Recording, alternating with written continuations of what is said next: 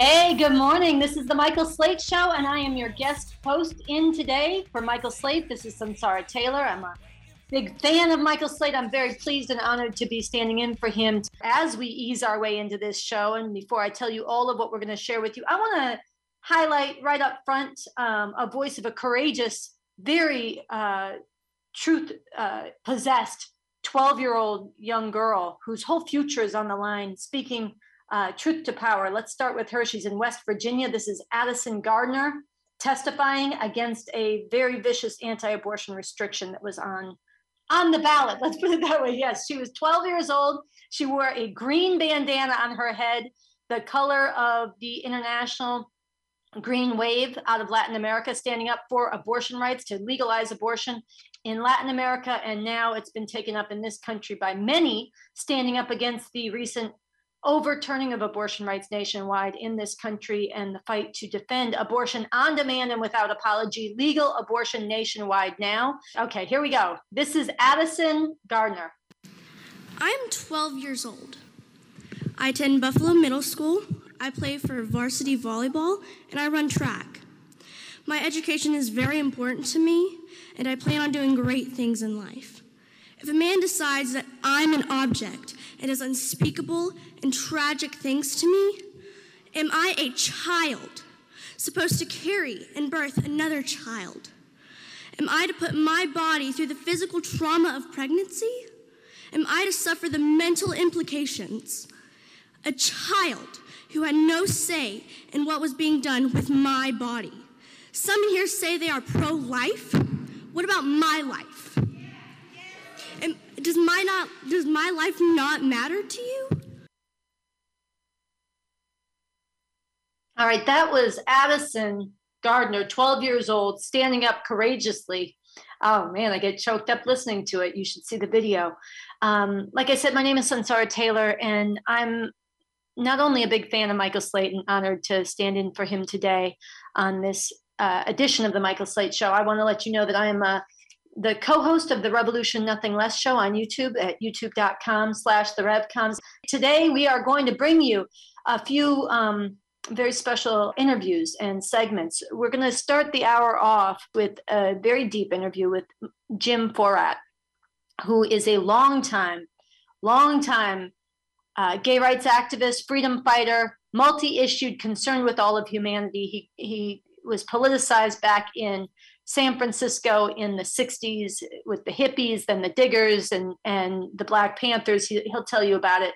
And he has been a very active part of the movement Rise Up for Abortion Rights, which I am a co-initiator of together with others, and has been out really on the forefront of leading people to stand up and fight against the overturning of Roe versus Wade, the overturning of abortion rights nationwide for the whole 6-month period between when the Supreme Court first heard the case back in December and in June when they finally decided the case and overturned abortion rights nationwide, and continuing to today. And Jim Fouratt has been a part of that.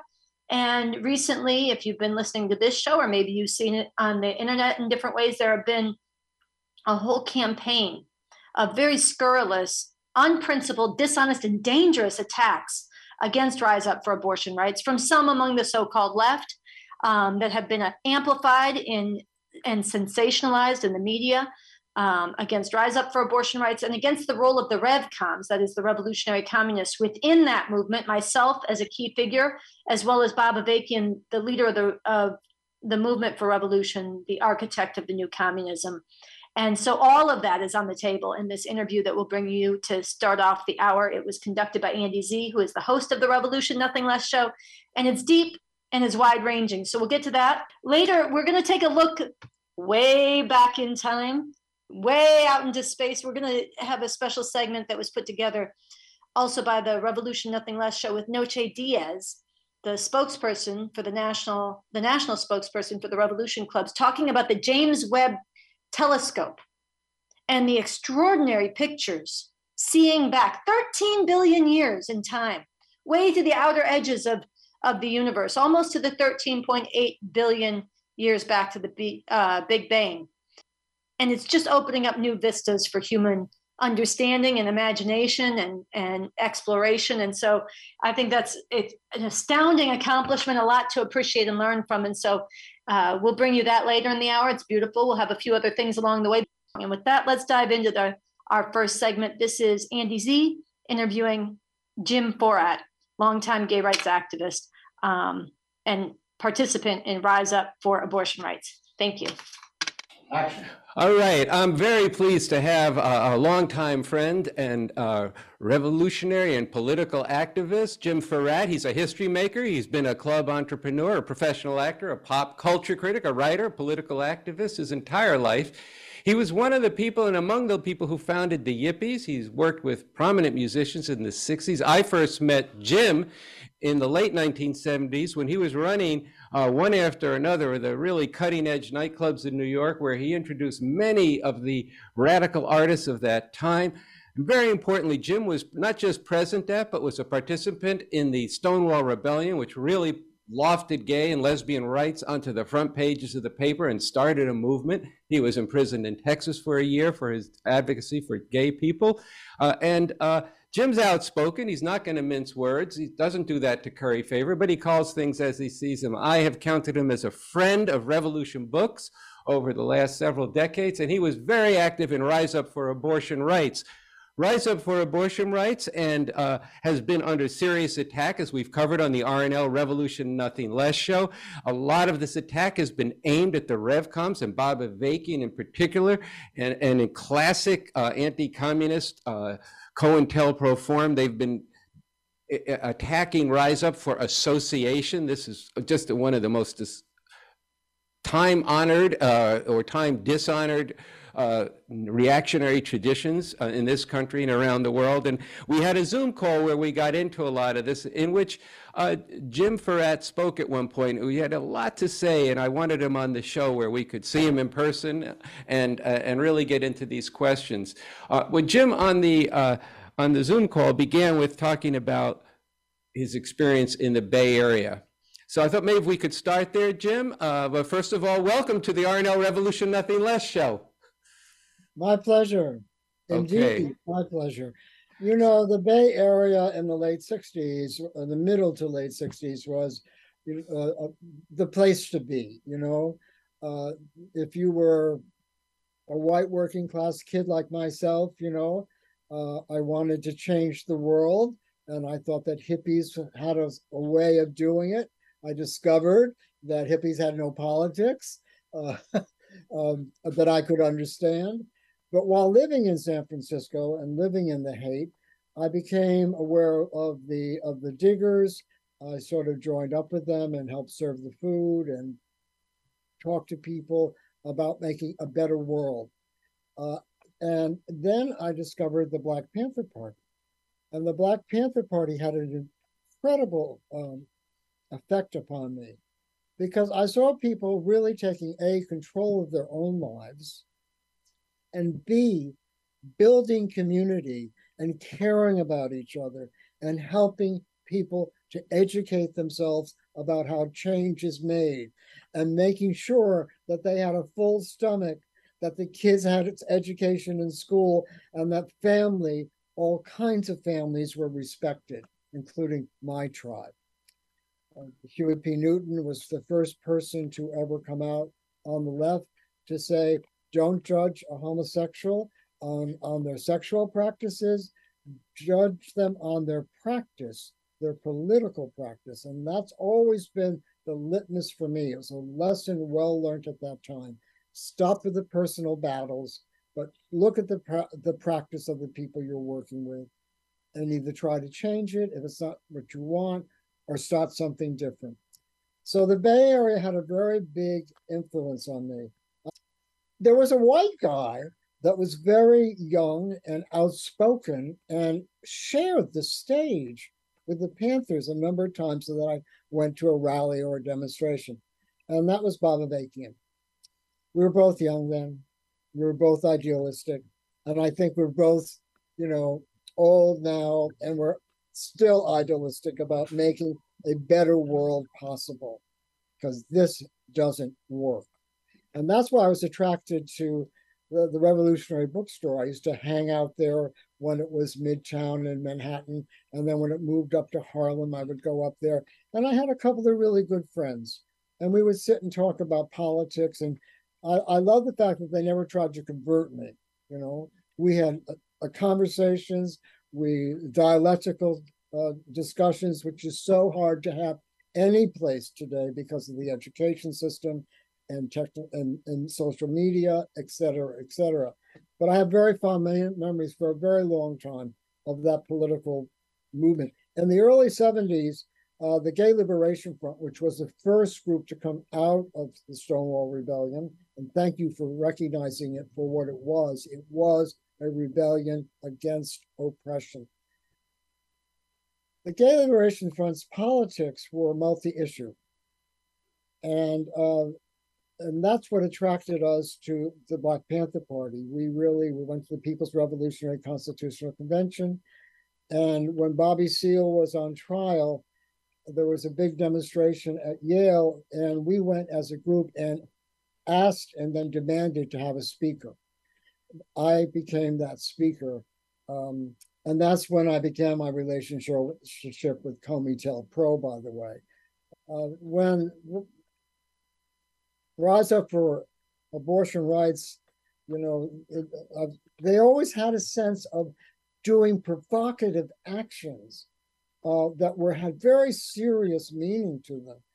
What happened because of the success of Rise Up for Abortion Rights, to me, the green was everywhere. The signs were everywhere. When they first started, there wasn't much traction in getting people into the street, but Sincera Taylor does not give up. A good lesson. You pick yourself up and you go forward. And gradually it built. And the emphasis on talking to kids, young people in high school and in college, was very important. I could see in the organizing of it, because these were kids who did not know what it was like to not be able to they lived in a world where abortion was legal. Women had the right to control their bodies. And when I spoke in front of St. Patrick's at a Rise Up for Abortion Rights rally, I talked about what it was like and how I had my own personal experience of learning of the nightmare of abortions when a friend of mine who lived in my building died from a botched abortion right in front of my eyes. I've never forgotten it. And that is so important.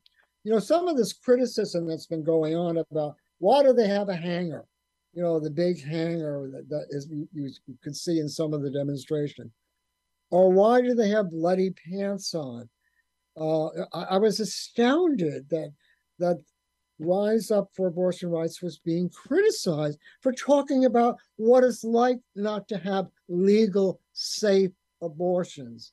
The reason we showed those things and talked about those things, because we knew that women, particularly poor women, regardless of ethnics or race, could not afford to get a safe abortion. And the deaths were all over the place.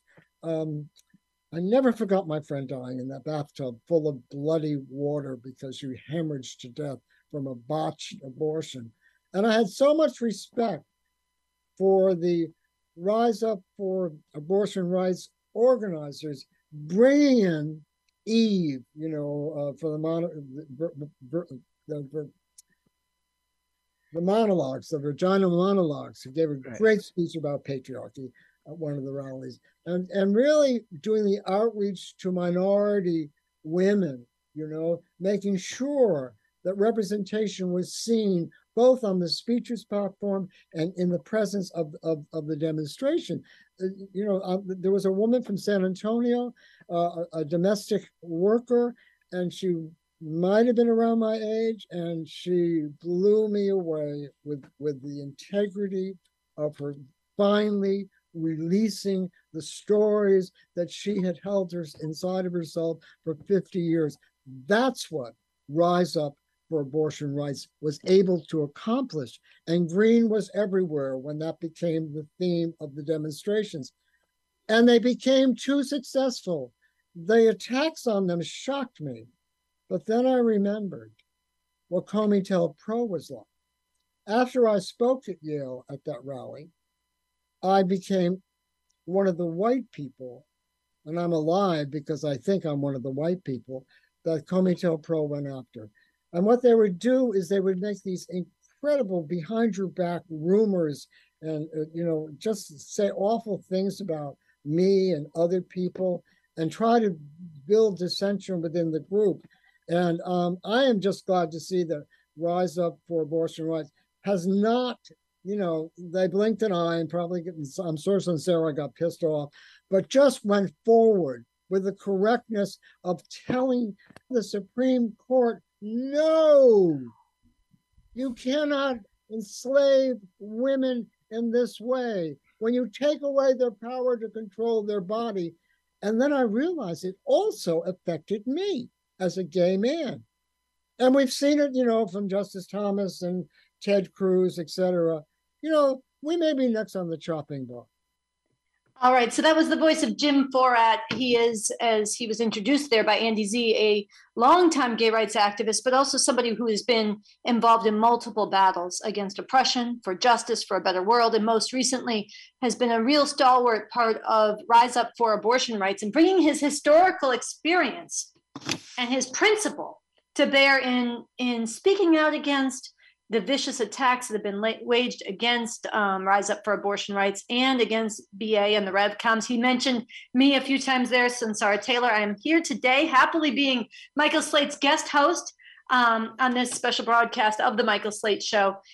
He also mentioned a couple other things I want to just make sure everybody is familiar with. But he was mentioning COINTELPRO, which was the counterintelligence program of the FBI. It was a vicious program that monitored, spied on, and tried to sow dissension among and set up, and in some cases led to the deaths or the murders of revolutionaries, freedom fighters, activists in the 60s and 70s.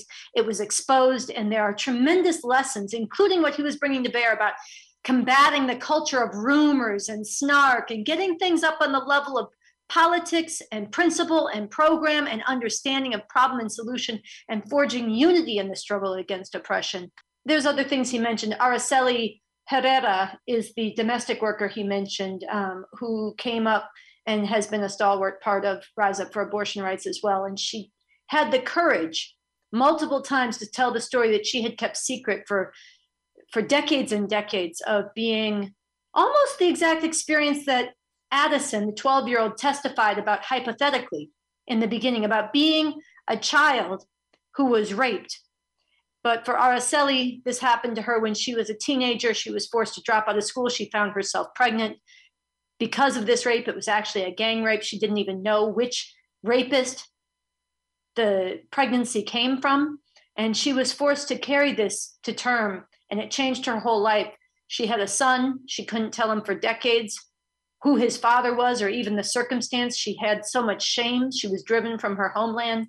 She worked in the shadows in Texas as a domestic worker and kept this secret for many, many years and put this before the world as part of the Rise Up for Abortion Rights movement and the fight against the overturning of abortion rights in this country. And before we get back into the interview with Jim Fouratt and Andy Z, I want to share with you a song. It's a song that I never really listened to the lyrics of totally. I mean, the chorus, you can't miss it, but I went back and read it after one of these Trumpian anti-abortion candidates used this song online, and the lead singer of it wrote back on Twitter. Twisted Sister, Dee Snider, wrote back on Twitter to Carrie Lake, who had pushed this song out. Hey, idiots, read its first line. We've got the right to choose. This is a pro-choice anthem you are co-opting. It was never intended for you fascist morons. As the songwriter and singer, I denounce everything Carrie Lake stands for. Write your own damn song. So you know how the fascist Republicans always like to pose like they're the oppressed and they're the victims. And so they had tried to appropriate this song, and Dee Snider said, no way, you fascist morons. So we're going to play it in tribute.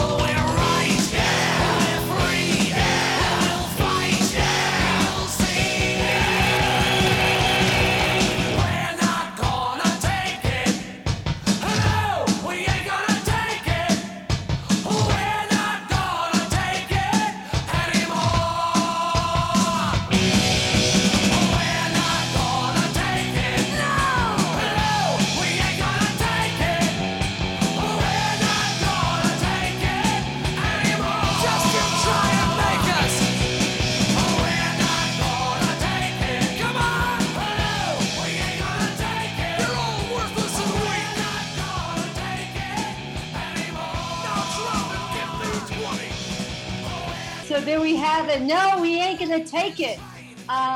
It's a pro-choice anthem. I have to read it again. D. Snyder wrote, I just love it. Hey, idiots, read the first line. We've got the right to choose. This is a pro-choice anthem you are co-opting. It was never intended for you fascist morons. Write your own damn song, Carrie Lake. So with that, let's jump back into our interview with Jim Fouratt, talking to Andy Z. Very bad place where we're at right now, where overall there's a cancel culture. Accusation is as good as guilt, and there isn't the kind of sense and the spirit of what you're talking about you know, when you say a dialectical discussion means a discussion based on reality and looking at the contradictions within it, and then we can argue about it. We can argue about what's the most important part of the Black Panther Party. What did they do? Why were they defeated? These are important questions to get into. But it's not a matter of constantly slicing things off to the point where there's nobody willing to actually stand up. I am willing, and I've always been willing. And this is where culture comes in. One of the things I did in the nightclub scene is I brought people from Harlem downtown into the white neighborhood, into the clublands, Africa Bambaataa and the Zulu Nation. I had Africa Bambaataa spin with my DJ, Mark Kamens. And then we gave him a night where all of his tribe came down. And the B-boys that a woman named Blue brought into nightlife.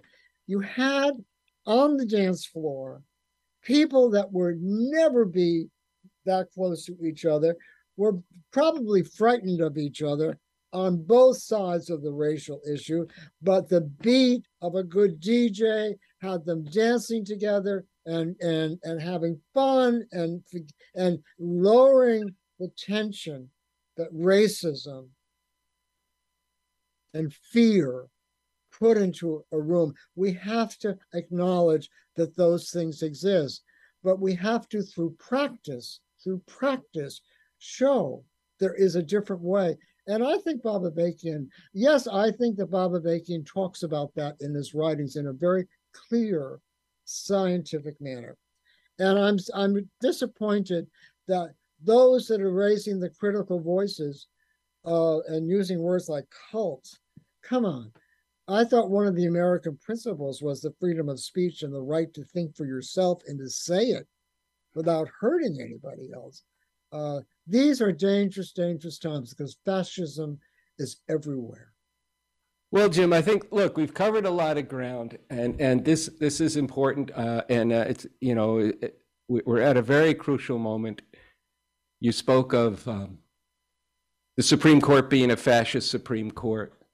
You spoke of the danger of fascism, and we talked about the overturning of the right to abortion as part of that.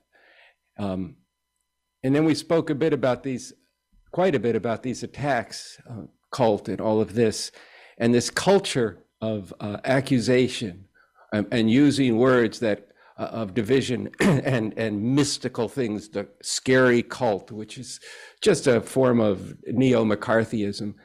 And we have to recognize that when this fascist movement, as people know, has no relationship to the truth. In fact, it's a constant destroying of any objective criteria.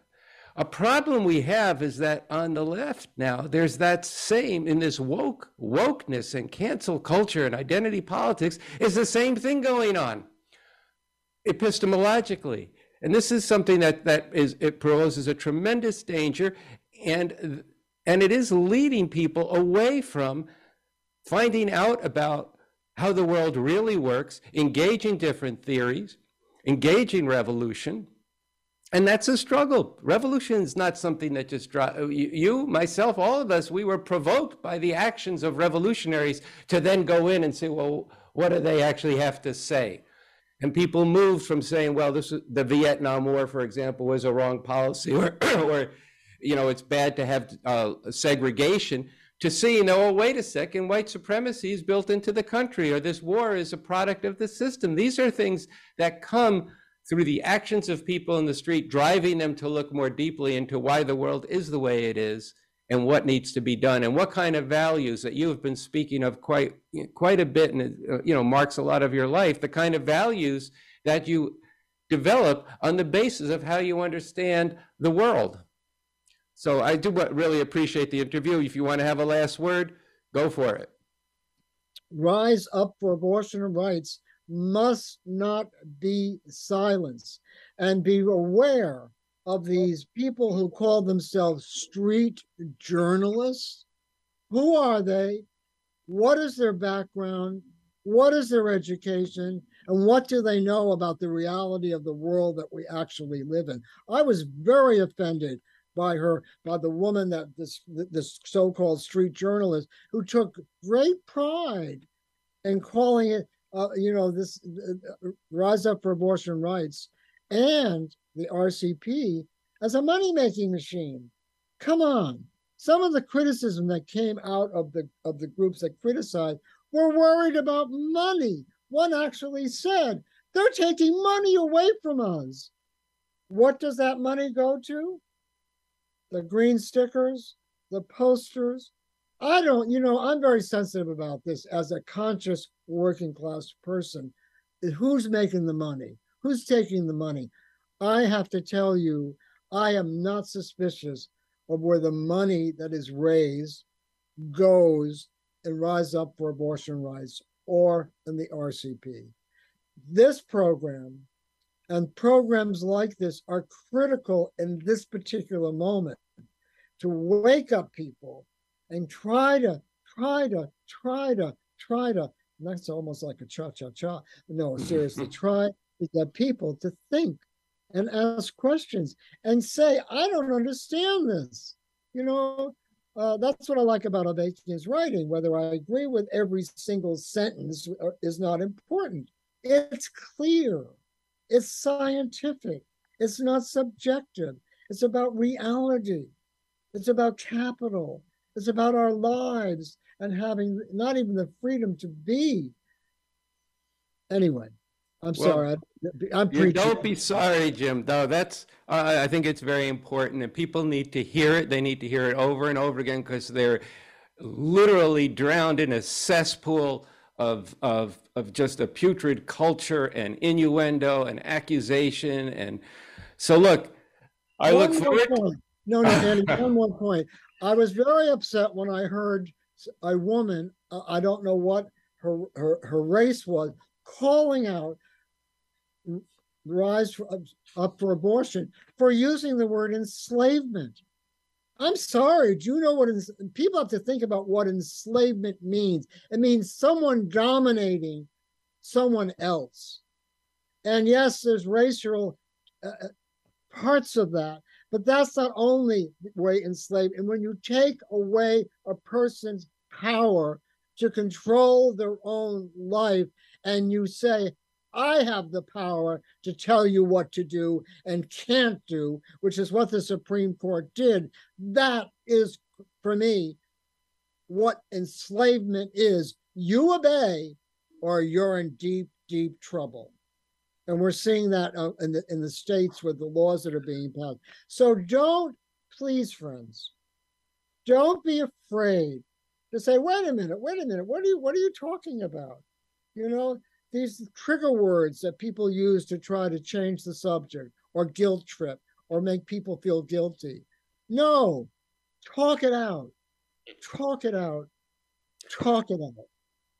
Well, Jim, thank you for this interview. And I look forward to more conversations. And at some point, we'll see you again at Revolution Books in New York City. If you get yourself out here to Los Angeles, we'll have you come right in the studio and talk some more. Okay, be well. Thank you, Andy. Take care. All right, so that was Andy Z in conversation with Jim Fouratt. It was a segment on last night's new episode of the RNL, the Revolution Nothing Less show, and you are listening to the Michael Slate Show. And I'm so happy that you are with us in this beautiful sunny morning. I am happy to be with you. My name is Sansara Taylor, and I am guest hosting for Michael Slate today. I think it might rain today. Ash on the ground. Took all the heat we could take and then burned it down. Now it's a real parade. We're all welcome now. As long as you feel afraid, that's what it's about. You can call me irrelevant, insignificant. You can try to make me small. I'll be your heretic, you fucking hypocrite. I won't think of you at all. Sticks and stones and all that. Does Jesus love the ignorant? I like to think he'd gladly take us all. The kids are not alright. None of us are right. I'm tired, but I won't sleep tonight, 'cause I still feel alive. The kids are not alright. None of us are right. I'm tired, but I won't sleep tonight, 'cause I still feel alive. I can't tell the difference. Next, we want to continue forward with our program. We have a great segment that's looking into this distance, the distance of time and the distance of space and the universe. Hopefully, almost all of you have had a chance by now to see the extraordinary photographs taken from the James Webb telescope that go deep, deep, deep, far, far, far into the past and into outer space. If you haven't, you're going to definitely want to look at them as soon as you are done hearing this segment, or maybe while you listen to it. And if you have, you're going to want to look at them again, because you are going to have a deeper appreciation for what you're seeing. So with that, let's go to Noche Diaz talking about the James Webb Space Telescope. People look at what religion calls the heavens. They look at the stars, the galaxies. They can see a small part of the vastness of the universe, and they can imagine the greater vastness of the universe. Or they can look on a small scale.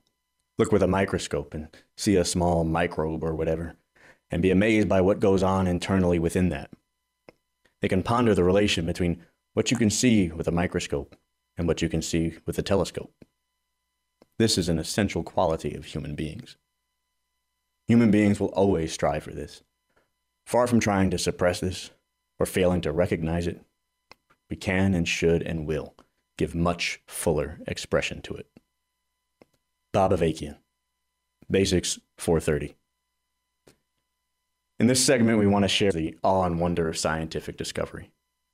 I'll be drawing from a letter to revcom.us titled, The James Webb Space Telescope, Galaxies at the Edge of Time, Appreciative Reflections from a Reader. The James Webb Space Telescope is the world's most powerful telescope, and it has just recently released its first 5 images.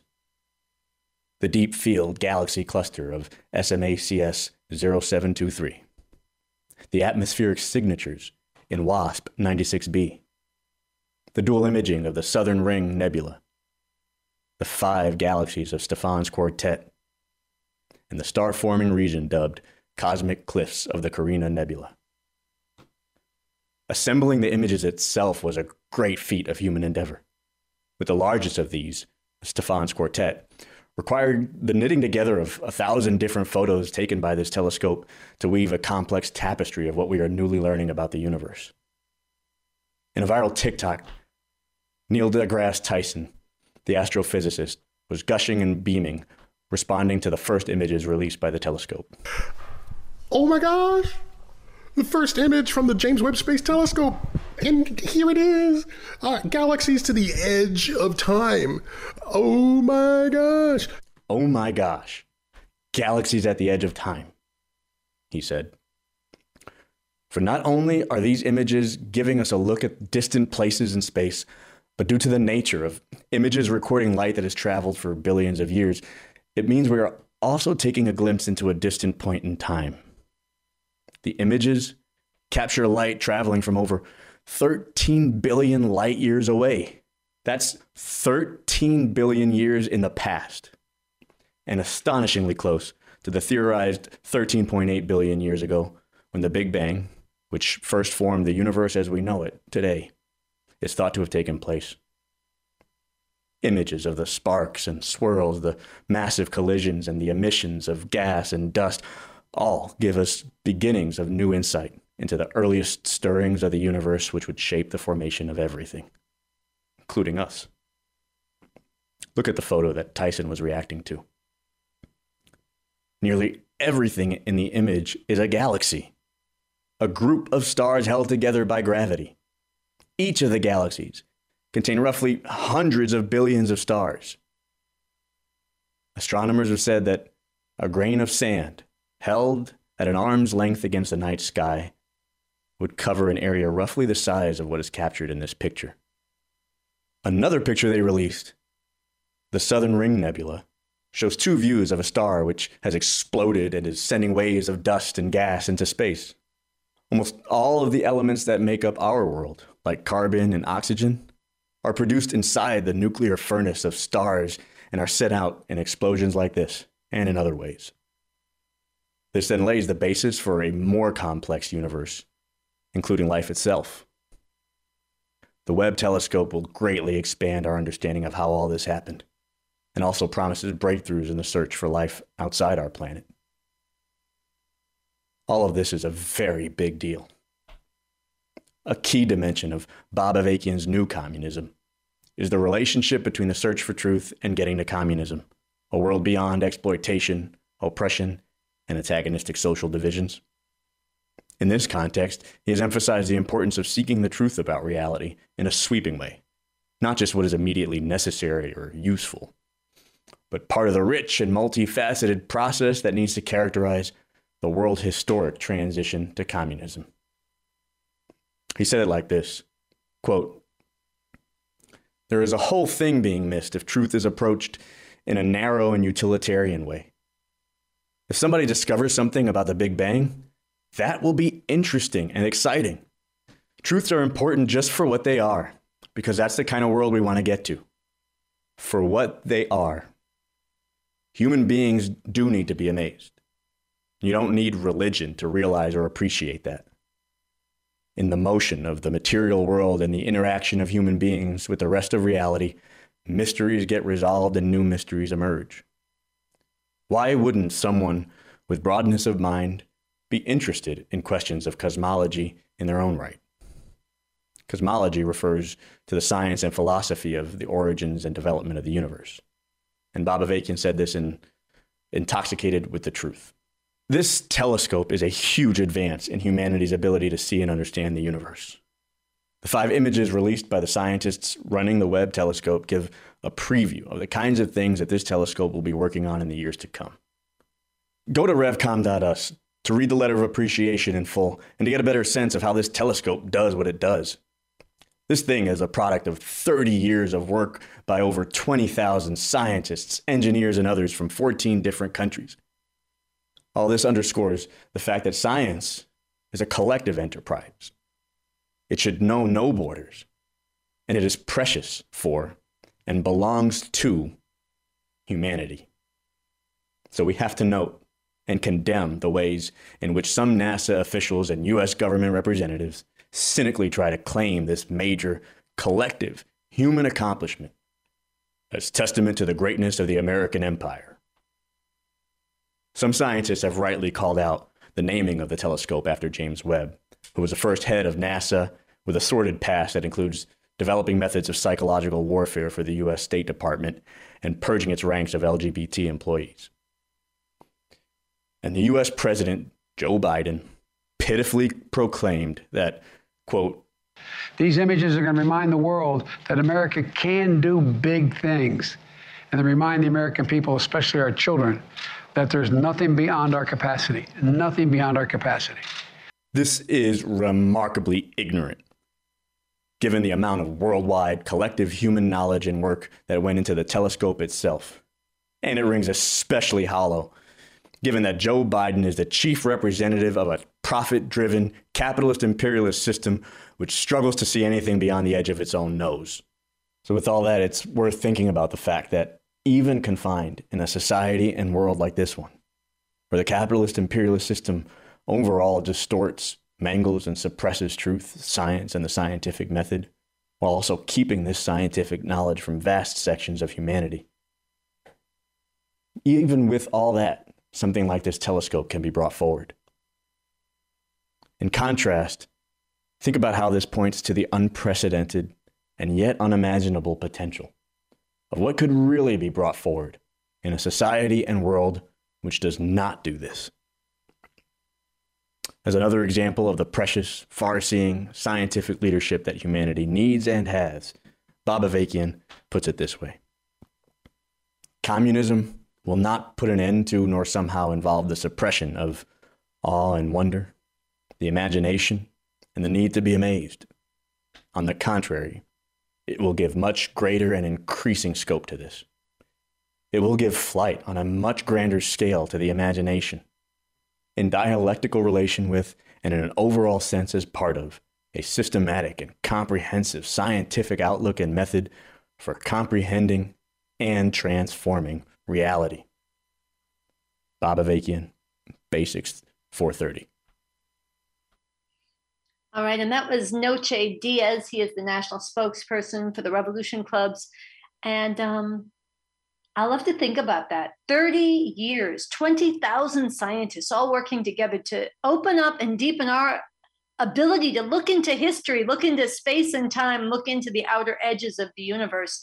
It's extraordinary. I hope that that was as captivating and awe-inspiring to you as it was to me, and that you will go and look anew at the photographs that have come back so far from the James Webb Space Telescope. There are more to come. It's so exhilarating to learn about our place in this universe, and then to get perspective and to recognize we don't need make-believe myths of gods or higher powers to be amazed. We can understand the world as it is and explore it, and it's awesome. And many people say we need religion to be able to endure, to survive, to keep from going crazy, to continue to struggle on, even to have some moments of joy and glimmers of hope in a world full of so much cruelty and brutality, heartbreak and heartlessness. But what if the world doesn't have to be this way? What if we could live in a world where never again would a parent have to fear for the life of their child just because of the color of their skin? What if we lived in a world where never again would that soul-wrenching experience that never leaves of having to bury your own child whose life was stolen by a brutal thug with a gun and the backing of the powers that be? What if being black no longer meant living in a white supremacist society that continually assaults you in your very being and very sense of worth, constantly subjects you to terror, openly or in more subtle ways, and forces you to face the constant danger that you or your children will have your life snuffed out at any moment for doing nothing but being? What if your humanity really mattered and were considered precious? What if this were true of all people of color and of immigrants? What, in fact, if all people were just people of different colors, and there were no distinctions and discrimination and persecution and brutality based on what nationality or race you were? What if there were no such thing as immigrants? What if we all lived in a world community of human beings without borders and tanks and guns and planes to enforce them?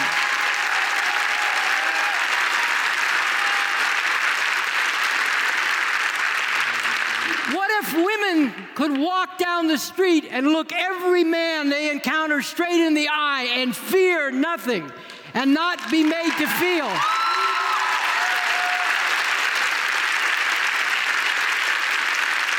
And not be made to feel that you're on display and to be evaluated by how you sexually titillate them.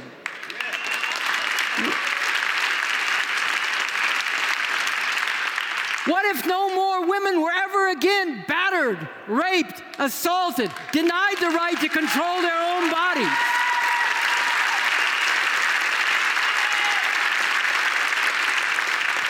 What if people who were different in their sexual orientation or just in the way they went through life, instead of being discriminated against and bullied, were valued for their difference? If that were seen as part of the great diversity of humanity? What if there were no more one part of society exploiting the others, and those exploited had no choice but to enrich them in order to be able to live themselves, working their whole life away under conditions of this ruthless exploitation?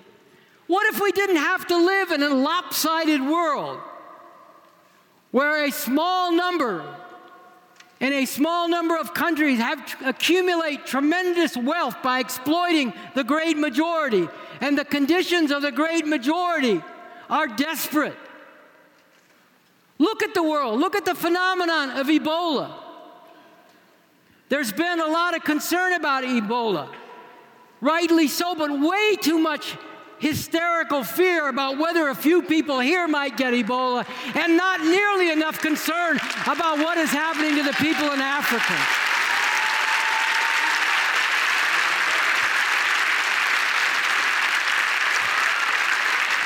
What if there were no more wars for domination and plunder?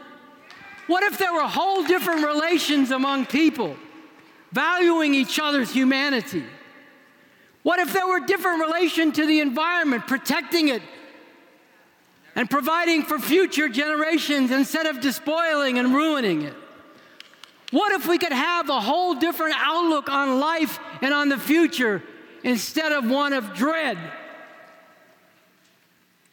and one of desperately striving just to make it?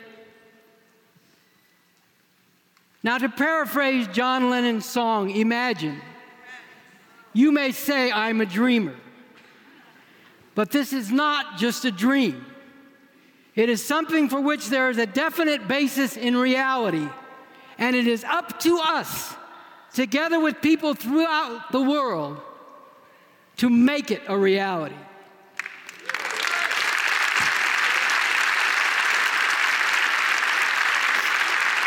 But to make this a reality, we need to understand things as they actually are and as they actually could be. We need a scientific method and approach to life and to our struggle. One last time, my name is Sansara Taylor. It has been an honor to spend the hour with you. I thank you for tuning in. If you want to hear more from me and from the RevComs, I invite you and I urge you to check out the YouTube show, youtube.com/the RevComs. It's the RNL, the Revolution Nothing Less show, broadcasting every Thursday and available all week. And I want to thank Gary Baca, our engineer today, and our assistant producer, Henry Carson. And to remind you that the problem is not human nature, it is the nature of the system. Through a real revolution, a better world is possible. We'll talk to you next week. Nothing you do can stop the movement. We